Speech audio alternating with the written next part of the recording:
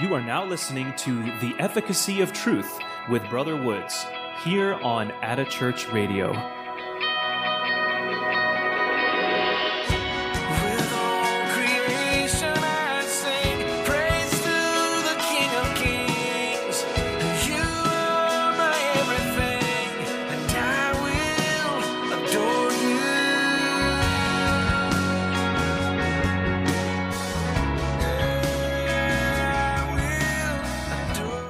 Praise the Lord. Welcome to The Efficacy of Truth for Wednesday, April 6th, 2022. We're enjoying the April showers today, which means we're looking forward to the flowers coming out. Praise the Lord. I guess there's one more cold snap headed our way, I've heard. So people are warning about planting and all that. Oh, yes. Oh, yes. So we're keeping an eye out, though. Can't wait to get going on the garden and on all the flowers for the spring and summer. Praise God. And we're so glad to have Brother Woods here with us once again for our weekly broadcast. If you have been enjoying this broadcast, if you've been enjoying this podcast, please leave us a like, subscribe, share it with a friend. Let us know in the comments wherever you listen. This podcast goes out, of course, on Apple Podcasts, on Google Podcasts, on Facebook, on YouTube. It's all over the place. So make sure and let us know you're listening and you're out there. We love to hear from folks as they're joining in. So good to see you today, brother. How are you? I'm doing good, Brother Sam. Good to be here. Praise God. Talking about those April showers, we know that planting time is just around the corner. The rule of thumb, I've always been told, and the time to really start getting your bedding plants out and to getting them in the ground, that there'll be no danger of frost is a rule. The second week in May, the second full week in May, is when it's pretty well safe to get your bedding plants out and whatnot. And you don't have to worry about the weather reversing on you too soon, because it can really do that here in Indiana. We know that for a fact. Mm-hmm. Here again, it's good to be here. It's good to be in the studio with Brother Sam, my brother, and all those that are listening to the podcast, whatever device that you're using. We were talking last week with what's the name? John? Mm-hmm. John Schmidt. John Schmidt. Mm-hmm. And I think he was saying that he was going to run for the seat on the city council. The House of Representatives. Mm-hmm. Okay. But it was very interesting talking to him. And he was really animated. We enjoyed him. And if he's listening, we want to let you know that we enjoyed you. And some of the comments that you made, some of the things that you touched on are very relevant for that, very relevant in this time and place. Mm-hmm. And I asked, John he worked construction. He was a cement finisher. He worked in concrete and building blocks. And, he seemed to be well on his mark with, the things that he was doing, been doing it for a long time. And we really got into discussion about politics and unions. And I asked him, was he familiar with the Willem Construction? And he said that he didn't do too many things with union contractors. I was of the opinion that Willem Construction had been around for a long time. Matter of fact, they're still around, been around for a long time. And I knew a man, my mentor, this together, Floyd Jackson, that he did that type of work, know. And very interesting to see men of talent in construction. They're kind of artistes, if you say they're able to to do that. But we talked not at length because the program is dedicated to God's word and God's truth. But we talked about unions, and we see that just recently that in New York, the Amazon workers have voted to form a union, and that they won that battle to form a union. Yeah. And on previous broadcast, I shared with Brother Sam that I used to work with the union, in a union, with some degree of expertise. The ins and outs, and you see things that normal people don't see. Sure. There are political things that go in with unions, and things that go in with the union and companies.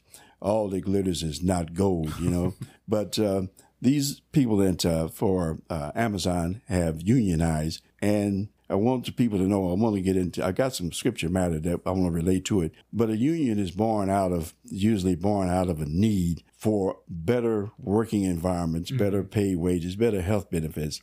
And a lot of people have gotten a slanted view of unions because of all the graft and corruption that had popped up, like Teamsters, the Jimmy Hoffa, the Steel Workers Union and other unions, dock workers and things. So they've got a pretty good black eye unions have gotten a pretty bad reputation.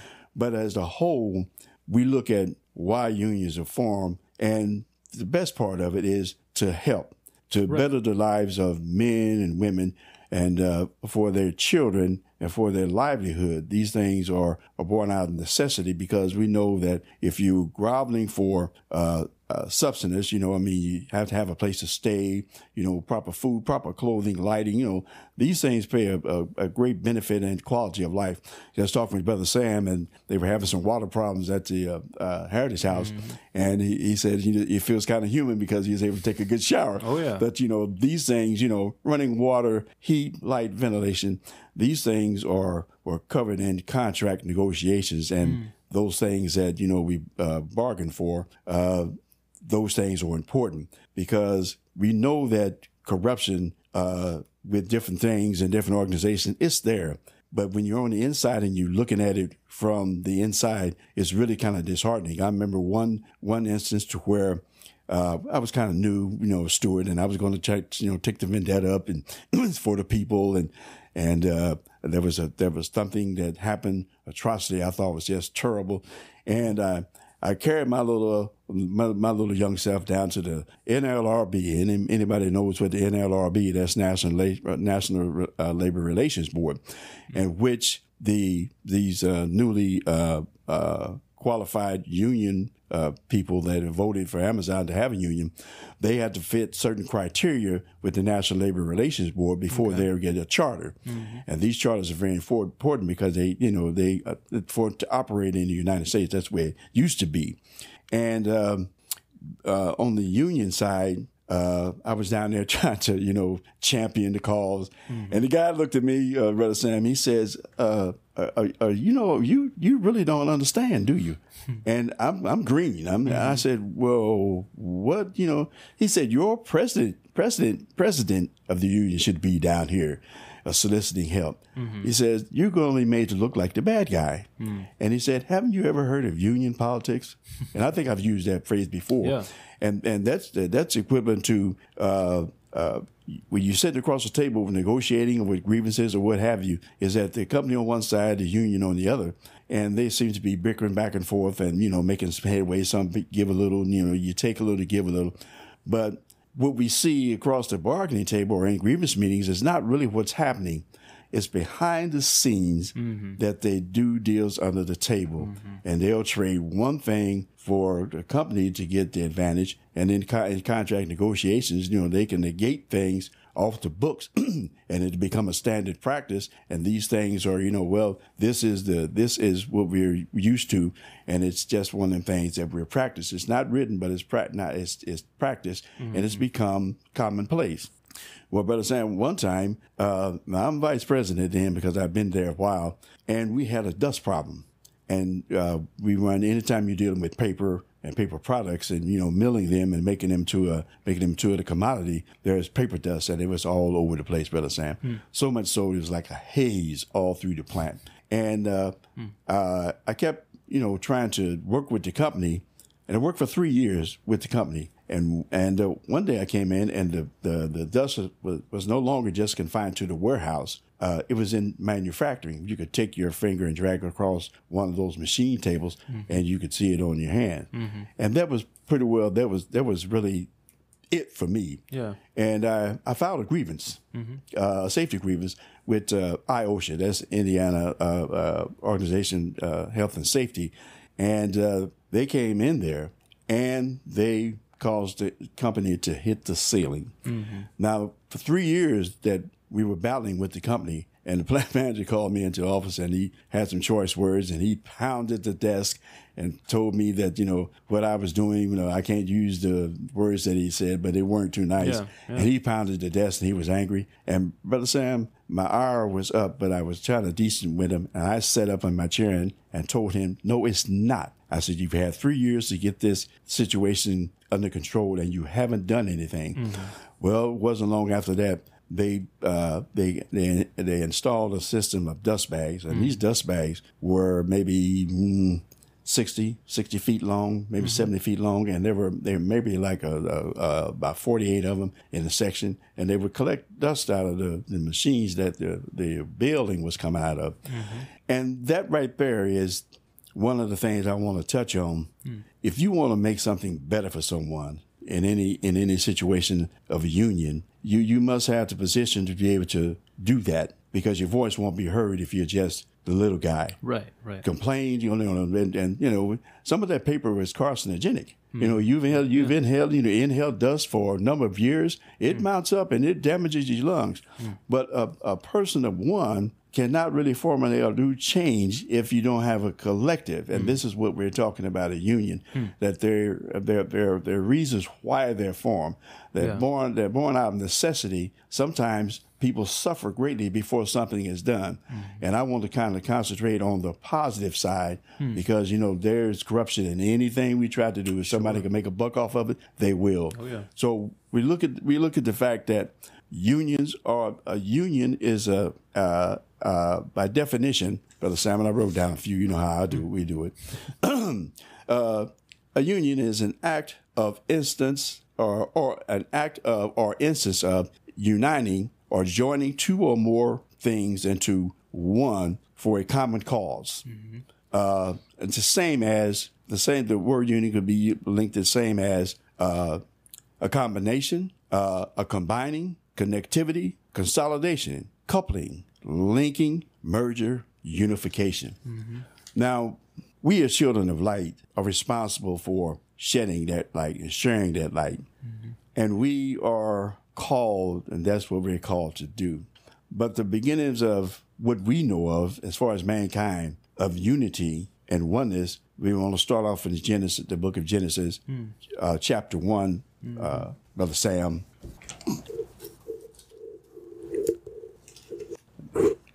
And verses, Brother Sam, verse 26 through 28, if we read them, please. Sure. And God said, "Let us make man in our image, after our likeness, and let them have dominion over the fish of the sea, and over the fowl of the air, and over the cattle, and over all the earth, and over every creeping thing that creepeth upon the earth." So God created man in his own image. In the image of God created he him. Male and female created he them.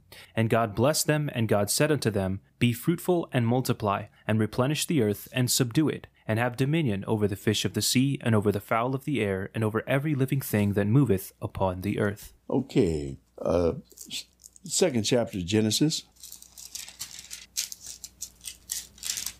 verse 7, Brother Sam.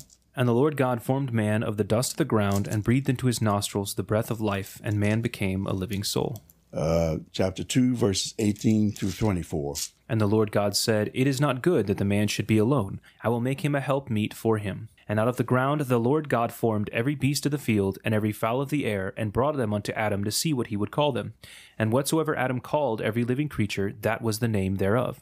And Adam gave names to all cattle, and to the fowl of the air, and to every beast of the field. But for Adam there was not found a helpmeet for him. And the Lord God caused a deep sleep to fall upon Adam, and he slept. And he took one of his ribs, and closed up the flesh instead thereof. And the rib which the Lord God had taken from man made he a woman, and brought her unto the man. And Adam said, "This is now bone of my bones, and flesh of my flesh. She shall be called woman, because she was taken out of man. Therefore shall a man leave his father and his mother, and shall cleave unto his wife, and they shall be one flesh." Now, Brother Sam, we see here, as far as I'm looking, is that the first essence of a union that God had ordained.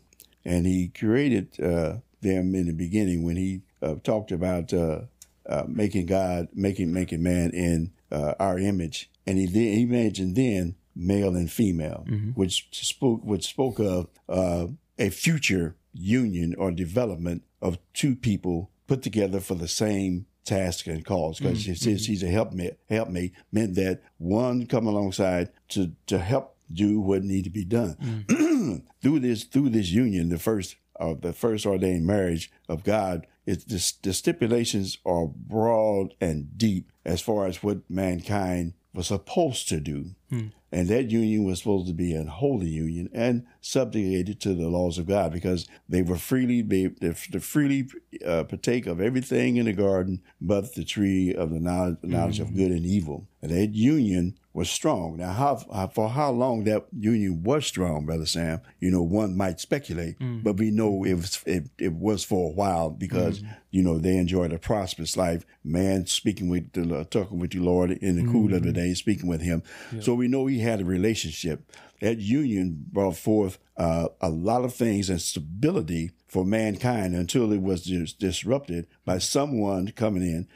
And I'm liking to think the other side of the table, when you got a company and you got a union, and you got someone that comes in with some distorted view. And like I told you before, we negotiate a contract, and you get the contract book. And then when you go to help someone, they says, well, it's the spirit of the contract that it was negotiated. You weren't there, but we were. So the spirit of the contract that's negotiated, it can get kind of twisted because you weren't there. But here we have two individuals that were there, the woman being added on to the man. The man was there. He knew what it was about, and he knew what God wanted him to do. And along comes someone with just a slight hinge and turn that contractual language, if you let me allow that, please, to say that, well, the spirit of it is not really that, but it's this. And that's the entrapment that mankind has fell into today. And I look at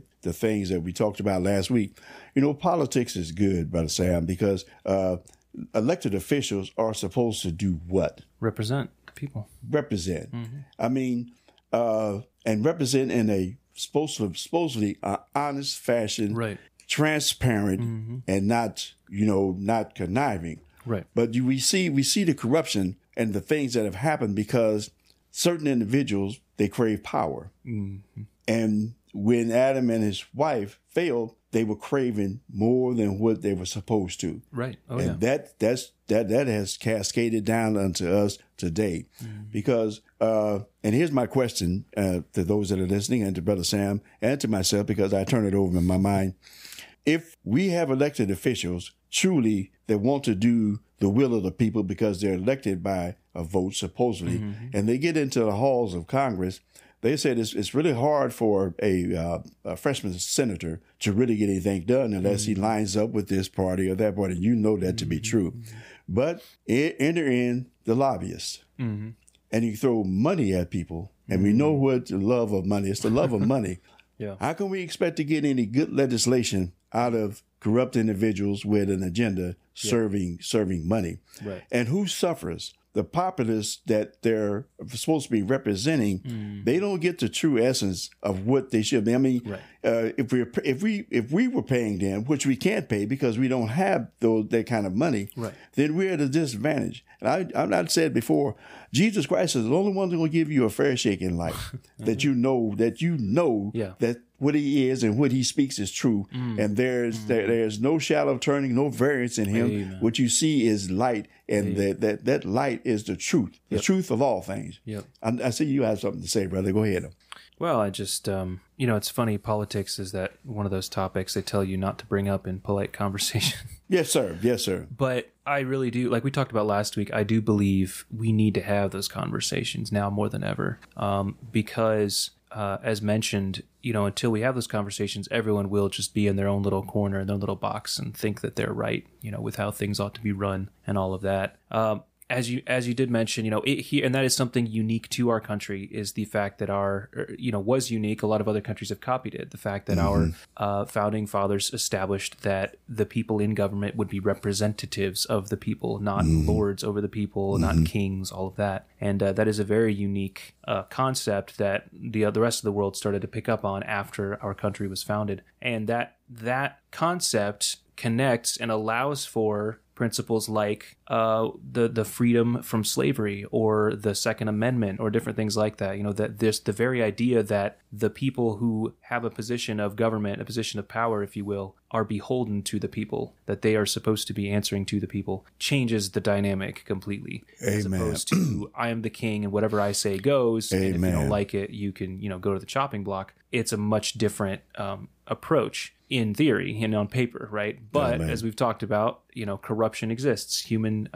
sinfulness and greed exists. And it's almost fascinating in a way how quickly and how deep the creativity goes to try to manipulate a system that was established to have fairness, to have equality and all of that, how quickly, as you mentioned, the lobbyists or whatever system might be put into play to try to manipulate and work that system and say, well, I know it's supposed to be for everyone. I know it's supposed to be, equal opportunity or whatever, but I'm going to see how I can game it so that I'm ahead of everyone else, so that, I have a better shake than everyone else. And unfortunately, that's the human condition. And like I said, it's almost amazing sometimes when you see, the stuff. When you look at when you look at politics and you look at someone and they claim, hey, I don't take bribes, I don't take money from lobbyists, whatever they say, they'll say something, you're like, oh, that sounds pretty good. And then you actually look at their record and you're like, oh, but they do answer to this person and this person and this company, just not using those methods. So they start getting real creative on how, they get influenced and all of that. Absolutely right.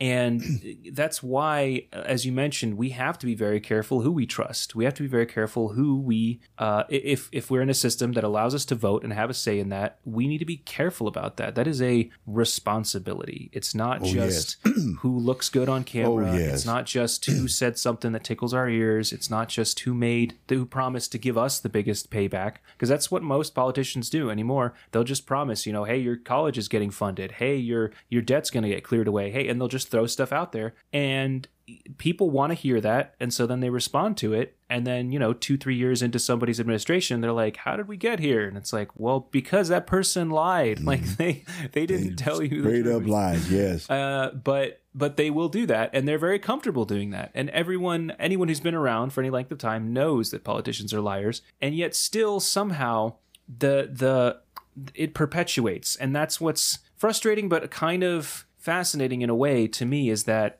people have been burned so many times by the politicians, by the people that they've chosen, that they think, well, because this person has a D or an R next to their name, they're going to do what they're going to represent me. And then come to find out, like I said, a couple years in or whatever, you even sometimes right out of the gate, someone's enacting policies and you're like, that doesn't help me. In fact, that makes my life worse. Yes, sir. And as you mentioned, it's really just reflective of the fact that you can only trust God. You can only trust the Word of God. You can only trust exactly the things of God. And for me, it goes back to the question I always have is, to what extent then do I get involved with these systems, right? Because I know this isn't, I'm part of the kingdom of heaven. I'm part of the kingdom of God. This is not my home. So while I am here, I am left here to represent the kingdom of God, to further the kingdom of God, to be his ambassador, but also to have, as we just read about, dominion over the earth and all those things. There you go. And as Christians, as true disciples of Christ, that if something is put within our power, within our grasp, and voting is one of those things in this country, I mean, ostensibly, then we are to use that for the kingdom. We're to ask God, how should I use this power you've given to me? How should I manage this resource? That's so true. That's so true. We know that God set forth statutes, civil law, ceremonial law, fair weights and measures, stipulation on how you pay a person, what you should pay a person, how you should treat your mother, your father, your sister, your brother, your uncle, your next door neighbor. The enemy the devil sold Adam's wife a bill of goods. Yeah. And he took the bait himself. And that's still his mantra, is to sell us a bill of goods. Oh, yeah. Now we hear so much talking, and when we liken it to, God gave instructions on how to deal with people on every level, business, home, family, and that was the template for it's supposed to be for the rest of the world. Mm-hmm. How far we've gotten from that. But we hear the news saying, like we talked about, being woke and everything, and then we hear the right, and then we hear the left, and on this side we've got this person. They might be telling a little bit of truth, but in the economy of God, when He set in motion man being over government and to put those things in play that are right, there is no right or left. Yeah, there can't be a right or left because we're getting off. If the word of God is straight and true, then that's what we adhere to. We would hope that those legislators are true Christians, or even some semblance of a conscience of right and wrong. Right. But unfortunately, evil men and seducers, we know, will get worse and worse. So much so more as we see today approaching. Brother Sam, we have to line up with that because that's what we're seeing. But the unity of the body is measured in the ultimate commitment to God through the Holy Ghost. And we find that very, very needful. But then here again, you see on the straight and narrow, the fact that there's a right and a left, even in churches today, that signify political influence from the outside that shouldn't be there. Oh yeah, because we should be a close knit unit. That's really what we are. And I'd like to kind of go to that, Brother Sam. Let's go to Ephesians, the 2nd chapter.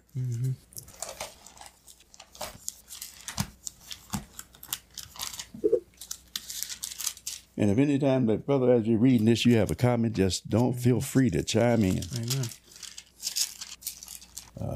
Here. Okay, in my Bible here, the verses I'm getting ready to ask you to read, Brother Sam, is titled The Unity of All Believers. And we've got 11 verses I'd like you to read, Brother Sam, starting at Ephesians chapter 2, verses 11 through 22. Wherefore remember that ye being in time past Gentiles in the flesh, who are called uncircumcision by that which is called the circumcision in the flesh made by hands, that at that time ye were without Christ, being aliens from the commonwealth of Israel, and strangers from the covenants of promise, having no hope, and without God in the world. But now in Christ Jesus, ye who sometime were far off are made nigh by the blood of Christ. For he is our peace, who hath made both one, and hath broken down the middle wall of partition between us, having abolished in his flesh the enmity, even the law of commandments contained in ordinances, for to make in himself of twain one new man, so making peace.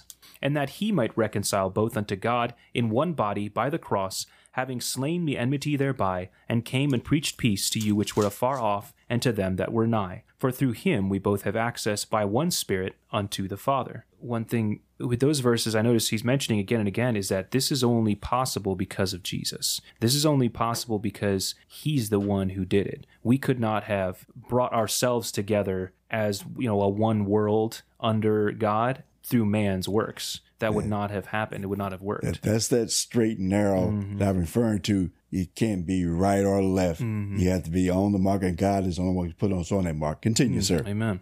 Now therefore ye are no more strangers and foreigners, but fellow citizens with the saints, and of the household of God, and are built upon the foundation of the apostles and prophets, Jesus Christ himself being the chief cornerstone, in whom all the building fitly framed together groweth unto a holy temple in the Lord, in whom you also are built together for a habitation of God through the Spirit. Whew. Praise God. That's a mouthful, Brother Sam. Yeah. Amen. But the underlying theme, or the main theme, is a union or oneness of coming together, and who brings that together, and how that's possible. And we're all just only human, and we have different ideas and thoughts.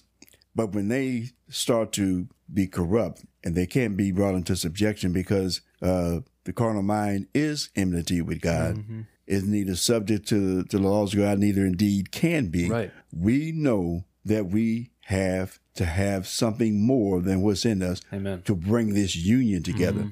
I'm going to offer another story up to you. And while I was involved in it, and take note, those that are listening, and that I'm saying, I've said this more than once, I only desired the position not to elevate myself, because it's the only vehicle or way to get in to help people. You must have an inside track, or you must have access to really what's going on. You know, a person outside, just like, you know, we were Gentiles, we were outside. We didn't have access to anything that would bring us into oneness. And at that time, Brother Sam, before it was even talked about women's rights, there were things that were going on with the female operators. They packed the envelopes. The adjuster, he ran the machine, set it up, and what have you. But they treated these women, somebody's mother, somebody's wife, somebody's daughter or sister. They treated them and talked to them like low dogs. And that got my ire up.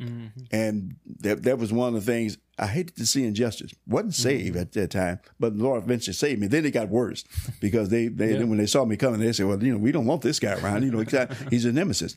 But I told one of the female employees, and I tried to get her, but she was afraid because she had been so beaten and browbeaten by man's standards, you know, and that she was nothing. I says, you know, you have more power than you think. I said, it only takes one. I tried to get her and egg her on. I said, whether it's the company or the union, you have certain rights that you really don't realize. And I knew they had them. They didn't have them on the books like they do now. But I was trying to tell her that you just can't, you don't have to stand to be treated like a subhuman. Sure. And I said, you have more power in unity together, saying the same thing. And I said, you could stand right on the toes of the union personnel and look them right square in the eye and tell them, we're not going to take it anymore. And we found out later legislation was passed because people were being, especially women, were getting downtrodden and being done so wrong. But a union of like minds and for like purposes is very strong. And we see this is what God is offering us in this epistle. Amen. Yeah. Amen. Praise God. You know, it reminds me of the verse at the beginning of 1 Corinthians. Okay. And he says very clearly, chapter 1, let's see, I think it's verse 10 or 11. Yeah. Verse 10, he says, "Now I beseech you, brethren, by the name of our Lord Jesus Christ, that ye all speak the same thing, and that there be no divisions among you, but that ye be perfectly joined together in the same mind and in the same judgment." And you think about the ability of humans to speak the same thing, to have the same judgment, to have the same mind. Again, it's not possible of ourselves. Yes. You talk to anyone at the site of a traffic accident, and the cop will go around and he'll start interviewing everyone. And everyone saw something different, and they'll start describing it differently. You know, first this happened, then that happened, and everyone's got their own opinion and the way things happen. Some people are way off the mark. So true. And some people, just make stuff up, and it might not even be of their own fault. They might just, their brain didn't record the incident properly because they weren't paying attention. So true. And suddenly you've got, 5-6 different ways of judgment. And it's the same thing, when it comes to the truth. If we're going by what so-and-so says, what so-and-so says, what so-and-so says, and like in the situation you were mentioning, what one side or one group, I should say, I don't know if it's necessarily sides, but one group within, the community of men. That's it. Saying this is the way things ought to be. And then suddenly everything gets lopsided. We talk a lot about this balance, and you can't fix that. You can't correct that completely between groups of people, between different people coming from different approaches, without the Spirit of God, without the power of God making that work. But then once he's operating, once he's moving in people, making us of the same mind and of the same accord, then suddenly we're speaking the same thing. I don't know if you've ever been with someone that you were friends with for so long that you would finish each other's sentences or whatever, or someone, knows, you see this a lot with like old married couples, where they'll know, hey, he likes a sandwich at exactly this time, or whatever it is. And they'll just, boom, they'll know because they know each other so well. And this is the same thing that should be happening in the church, should be happening in the union of the body, is that it's like, oh yeah, I know so-and-so, they're about to say this, which means I need to do this so that has the impact it needs to. And that kind of thing should be just commonplace. And as he's saying here, we're speaking the same thing. And so no matter who got up, if the Spirit's saying something, anybody who got up would be saying what the Spirit wants, regardless of who it is. But what that means then is suddenly, as that's happening, you all become equal before God because you have to be. nobody's more special, nobody's more, elevated, because if they were, then we'd get that off balance, we'd get that lopsidedness. There you go. And suddenly, if everyone's subject to the Spirit, if everyone's subject to Jesus Christ, that's the key word. You get equality. That's the key word. Brother Sam, here again, I'm drawing heavily and the correlation between walking with God and being one with Him. Mm-hmm. For years, it was the downtrodden that prompted me to do and act. Because when you see people hurt, Brother Sam, their faces, compassion should be there. Sure. That's what makes you move. That's what the driving force is. God looked down through the line of time before He saved any of us and saw all our faces and had compassion on us because we were in need of a Savior, somebody to help. Like I said, I didn't want the position for prestige. You had to have a position of some type of authority to get in to help regulate, or at least to help throw somebody a life. I'll give them hope. Right. Because they didn't have any hope. People, people are raised in countries that they're lacking the basic necessities. You've seen that firsthand. Yeah. The poverty. And that's what God saw when He looked down the line of time with us, the poverty that we were stricken with. Yep. Amen. And how He partook of that same poverty that He might be able to help us. He examined every facet of our life, your life, my life, how many zillions of lives before that, and He saw that, and this was the need out of what He said, prepare me a body. And we see those things, the very touching part of Isaiah where he talks about He is going to be the government of men, the government's on His shoulders. He felt those things. Amen. And it's such a powerful thing. We as Christians, who knows what kind of things we're going to have to take up in times to come. Sure. But still, they had to be aligned with the Word of God. Amen. Because there is no sidestepping the truth. Right. And that truth will make you free. But if you're not in that truth, there's that darkness that's going to prevail, which we see things happen, There was one legislator here just a few days ago. I don't know what state he was from, but he had introduced a bill that would take away an age qualification for a young woman to be married. They said, you got this bill. And I guess this bill was coming out of committee and he was going to put it on the floor to get voted on. And the thing was, he said, you left off the age for what age a young woman is able to get married. And, say it was 17, but he had no age. And they said, well, did you forget that? He says, no, I didn't. But this legislator is supposed to be out for the people, and he's going to introduce legislation that's going to be detrimental to somebody's child. Wow. And I'm said that to draw attention to if legislators are not, I don't care who they are, brought to bear transparency and to be called on the carpet for things that supposedly are Christian values, we see that there's a great big gaping black hole. Yeah. And there's no longer the things that we start off with here in America. So I'm just going to say that flat-footedly. Yeah. These things said, amen, that people that do these things, there's going to be a place in hell for them, especially when you deal with young, tender age kids. Right. And we see that there were, I think there was 800 people last week. They got arrested on drug trafficking. A couple of them worked in the Disney thing. Yeah. I mean, how did it get that way? We already know. Yeah. We already know, Brother Sam. Comment if you feel that too. Well, what you were just saying, if you're outside of the truth, not being able to see these things, not being able to perceive and actually judge righteous judgment, that it reminded me of 2 Corinthians 4, where he says, we have this ministry as we have received mercy, we faint not, but have renounced the hidden things of dishonesty, not walking in craftiness, nor handling the word of God deceitfully, but by manifestation of the truth, commending ourselves to every man's conscience in the sight of God. The only way you can have a clear conscience, you can judge righteously, is through the illumination of God's word. And verse 3 says, but if our gospel be hid, it is hid to them that are lost, in whom the God of this world hath blinded the minds of them which believe not, lest the light of the glorious gospel of Christ, who is the image of God, should shine unto them. For we preach not ourselves. These aren't our ideas, right? And that's one of the biggest things when it comes to bringing God's truth into the marketplace, if you will, of politics. Amen. Is that very often everyone's standing on their own opinion. Amen. And so they they're not valuing something that a Christian brings forward and says, hey, this is thus saith the Lord. They're like, well, that's just your opinion. It's like, no, this wasn't my idea. And I've said it before, and I'll say it honestly. Me personally, on a personal level, I could care less if someone's gay. That's my personal opinion, right? But that's not right. That's not God's opinion. My opinion needs to be changed into God's opinion then. And so then I need to adhere to, well, what is thus saith the Lord? And that's the truth that needs to be preached, not how I feel, not if I'm okay with it, right? Because if I'm okay with it, then a lot of things would go that would be horrible, would be terrible, right? Would be hurting people. Because what I think is okay would cover a bunch of stuff, and then what you think is okay would cover a bunch more. And then as we go down the line, if we just did what everyone thought was okay, suddenly you have people raping and pillaging and all this other stuff. Because somewhere in the mix, you know, it's all going to overlap.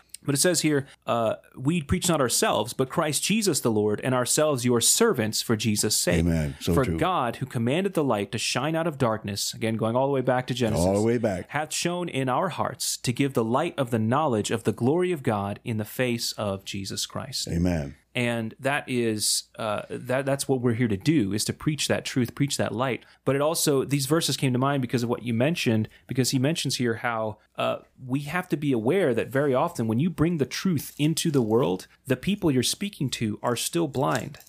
Oh, yes. They're not going to perceive and understand the truth. They may feel, they'll feel the Spirit of God. And I've seen that happen in my own life. When you bring the Spirit of God into a place, people react to it, right? React to him. But they may not comprehend. They will not understand fully the truth. And that's why we have to continue preaching. We have to pray for them. We have to persist. But it's different than, I don't want to make a comparison that is demeaning, but you know, when you speak to a person and you say, you know, can you pick up my shoe for me? They understand what you're saying. They go pick up the shoe. If you're speaking to a dog who does not understand English, unless you've taught them that specific command, all they know is, I think he's talking to me, and I think I heard the word shoe, and I like chewing on shoes. You know, they're not processing the information the same way. They can't comprehend what you're actually saying, so they're not going to partake in what you're sharing with them. In the same way, when we talk to a believer who has a Spirit of God, as we speak forth, they have a comprehension, illumination given to them by the Spirit of God, whereas the people in the world who don't have that Spirit are, as these verses say, they're blinded. They cannot perceive, they cannot understand the truth. They may recognize the effects of the truth, they may see that it works, but they're not going to actually grab hold of it and comprehend it in the same way. And again, that just goes back to our job to preach the gospel, to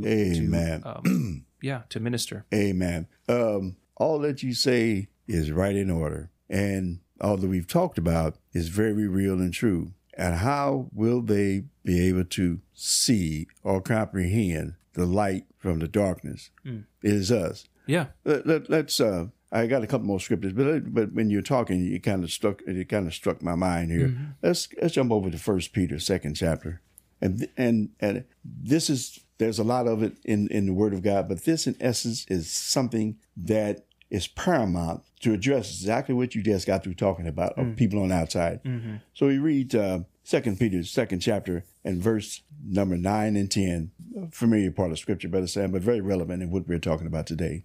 1 Peter or 2 Peter? 1 Peter. 1 Peter. 2nd chapter. 2, 9, and 10. 9 and 10, yes. But ye are a chosen generation, a royal priesthood, a holy nation, a peculiar people, that ye should show forth the praises of him who hath called you out of darkness into his marvelous light, which in time past were not a people, but are now the people of God, which had not obtained mercy, but now have obtained mercy. Praise God. These things saith the Amen, that we are a chosen generation, one, a royal priesthood, Amen. A holy nation, a peculiar people, set apart, that we should show forth the praises of him who hath called you out of darkness into his marvelous light. We were destined to do great things in God. Amen. The nation of Israel was destined to be the template for the whole world. These things that have belied us, we see the destruction, we see that the ungodliness, we see the debauchery, we see the corruptedness of elected officials. I don't care what side of the aisle you're on, Brother Sam. Oh, yeah. Because if the tenets of the doctrine are done by conscience and some people are not saved, that means that some people just really don't give a darn. Oh, yeah. They don't care. They're in it for their own filthy lucre, their own advantage. That's why we see so many people without and they're not people that are not getting the help. There shouldn't be the things that we see with children, so especially the children, young children suffering. But we in times past, we were not a people. But God, through his mercy, have called us into glory to sit in heavenly places in Christ Jesus.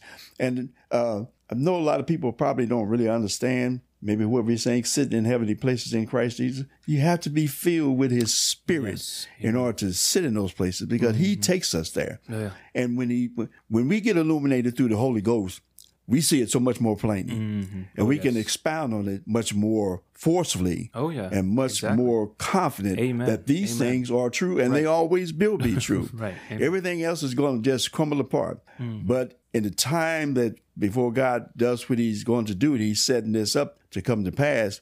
There are people that's going to have the opportunity. They're listening to us now. They have an opportunity, saved and unsaved. If unsaved, to get a better life, and to those that are saved, to live a better life. So these things are paramount. Darkness and light. I can't really say how bad I feel about the kind of person I was, even more so now. The more illumination God gives me through his word, and through the things that he lets you know that, we're not worth it. You know what I mean? If our righteousness doesn't exceed that of the Pharisees, which, they were pretty self-righteous, but they didn't have that spirit. And if all our righteousness is like filthy rags. Now, not nice to talk about, but at one place that they're referring to those as bloody menstrual cloths. And, that's not anything you want to be aligned to. But he said when he looked at Israel, and Israel was laying in a field polluted with their own blood, he said he covered them with his skirts and gave them and cleaned them up. That's what the Holy Ghost has done for us. Amen. We need that. And that's just, I am yours, he is mine. And that's that love connection. I mean, when we feel with the Holy Ghost, Brother Sam, we really feel those tinges of love tugging at us, man. Amen. I mean, it's a totally different experience that causes you to want to live and have that, and live and move and have our being in him. We want to be there. But there's so many other things that have been misconstrued, and you can't deviate from the center line of truth. Right. I got two more scriptures I want to read, but I want you to read, Brother Sam, and then we'll wrap it up. Ephesians, the 4th chapter, verses 1 through 7, and then Ephesians, the 4th chapter again, verses 14 through 16. Ephesians 4, verse 1 says, I, therefore, the prisoner of the Lord, beseech you that you walk worthy of the vocation wherewith ye are called, with all lowliness and meekness, with long-suffering, forbearing one another in love, endeavoring to keep the unity of the Spirit in the bond of peace. There is one body and one Spirit, even as ye are called in one hope of your calling, one Lord, one faith, one baptism, one God and Father of all, who is above all, and through all, and in you all. But unto every one of us is given grace according to the measure of the gift of Christ. And 14 through 16. That we henceforth be no more children, tossed to and fro and carried about with every wind of doctrine by the sleight of men and cunning craftiness, whereby they lie in wait to deceive, but speaking the truth in love, may grow up into him in all things, which is the head, even Christ, from whom the whole body fitly joined together and compacted by that which every joint supplieth, according to the effectual working in the measure of every part, maketh increase of the body unto the edifying of itself in love. Ooh. Praise God. Now, if I think about that too long, I'll start getting teary-eyed. Amen. Yeah. But we see, and to those that are listening, and to those of us that do know, it's impossible for man to do this without being a union with Christ. Right. Amen. There's just no way. God has given us the earnest of the expectation of his Spirit, our inheritance. We see what we have in the Holy Ghost, but it's so rich and it's so profound. And with an open, hardened mind, that God opens up the hardened mind, and he deals with us according to, we're his children, we're his child, we are his property, we are his inheritance, we are everything in him, for him, to him. Amen. And he likewise, he reciprocates that with us. I mean, to us. Praise God. And only through the infilling of the Holy Ghost can we experience this joy, Brother Sam. Right. I mean, and you know what I'm talking about. Amen. Yeah. Any comment, brother? Oh, yeah. As we mentioned earlier, there is a distinction. There is a separation in Christ. There's a union of being together with Him, but there's that distinction and separation from the world, from the flesh, from all these things. Say so. And when he says here, there's one body, there is only one body. There is only one true church. There is not a bunch of different churches. There is one true church. Yes, sir. And unfortunately, because of man and I think, seduction, doctrines of devils, there have been established a myriad of quote unquote churches all around the world. So true. You have many, many different organizations that call themselves churches. But your job, dear listener, is to be a part of the one body, the one Spirit, the one hope of your calling, to have the same Lord that's spoken of in the Scriptures. And, he says there, one faith, one baptism. There's only one way, there's only one truth, there's only one life, and that is through Jesus Christ. Yes. There is no other way to be saved. There is no other way to be a part of God's plan. And unfortunately as well, I have seen, as our church has begun to grow, and it's been a blessing. It's been from God. It's all been God. Amen. We can't claim credit for it. It's been amazing. But as we begin to grow, we can already see that there are those who see good things happening, who see God working, and they join up. They hitch their wagons to the back end, so to speak. They're just kind of tagging along, but they're not in the truth. And they have not been baptized in the name of Jesus. They have not received the Holy Ghost, but they want to enjoy the benefits thereof. That's so true. And it's a dangerous place to be. That's so true. You're speaking the truth. Because God is not going to give favor to those who are just tagging along, or as I myself, God, the Lord, gave me the illustration of, standing right outside the door. They're hearing the music, they're singing along, but they're not actually part of the choir. And that is such a dangerous place to be, because that is where you are convinced that everything's okay, right? Because you're like, well, I'm singing the same song, I'm praising the Lord, right? I'm talking about the gospel, I'm pointing people to Jesus. But how sad would it be to be someone standing at the threshold of salvation and even helping other people go in and pointing them the way and saying, this is the way, and you never step in the door yourself. You never actually get on the ark of safety yourself. And so I just want to express the urgency and the importance for everyone out there that if you have not taken those steps, if you've not actually subjected yourself to the Lord through believer's baptism, as as some people call it, but through being baptized in the name of Jesus, through making that declaration, allegiance to God Almighty, you have to do that. That's there's, as he says here, there's only one baptism. There's one way. There's one way. Only one. And then having the Holy Ghost infill you and giving that confirmation through the speaking of tongues, and then having further illumination of the Scriptures and all of that stuff. If you've never experienced that, you never lived through that, then you are not on the boat. You are not part of this body. That's so true. So true. And, that's just something I wanted to stress again, is that you can do that. God, today is the day of salvation. If you're still hearing this broadcast, if we're still, if the Lord has not returned yet as you hear this, then today is your chance. And this is the hour when you need to seek the Lord, when you need to follow through with actually joining his team, joining his body. Amen. Amen. There's a tremendous amount of love that God has emitted to bring us out of that darkness. Amen. He's given us that light, which is the truth, and is separate, but we are able to come out of that darkness and come into that light through the light and the prosperity of that. I say prosperity of the Holy Ghost, because the benefits are so tremendous. The things that he has for us, things that man cannot even think or imagine. Oh, yeah. So it's in his word. Amen. But the fact of it is that he's willing, and he died for us, for the sins of the whole world, not just mine and Brother Sam's, but for the whole world. Amen. And to come in out from the cold, because all that is in the world is the lust of the flesh, lust of the eye, and the pride of life. And all that the devil wants to do is come in to steal, kill, and destroy. Right. And to keep you on the outside of truth.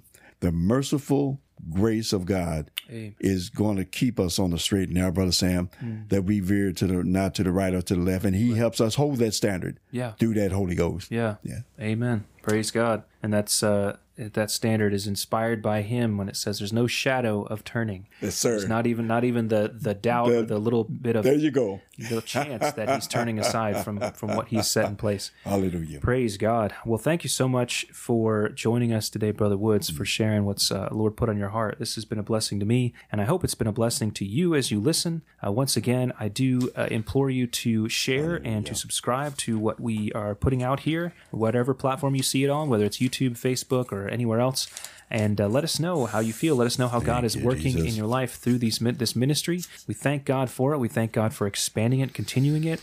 A thought that popped into my head earlier was that we, are talking a lot focused on our government, right, and the things that we enjoy as part of being in the United States of America. But we do have listeners who do not live in the United States of America. We have listeners from what I recall in Germany and Singapore, I believe, and maybe some other places. Beautiful. And God can work in those situations as well. A lot of times we tend to be very American-centric, from being here. It's just the nature of being in your own country. But God can work in different situations and different. Oh yes, most definitely so. Do things most definitely. And whether here or abroad, our job, as mentioned in the scriptures, is to pray for our leaders, to pray for peace in our countries, to pray for those who are in power and in government, that God would get a hold of their hearts, that they would listen to the Word, that they would listen to the Spirit, and that's how they would make their judgments.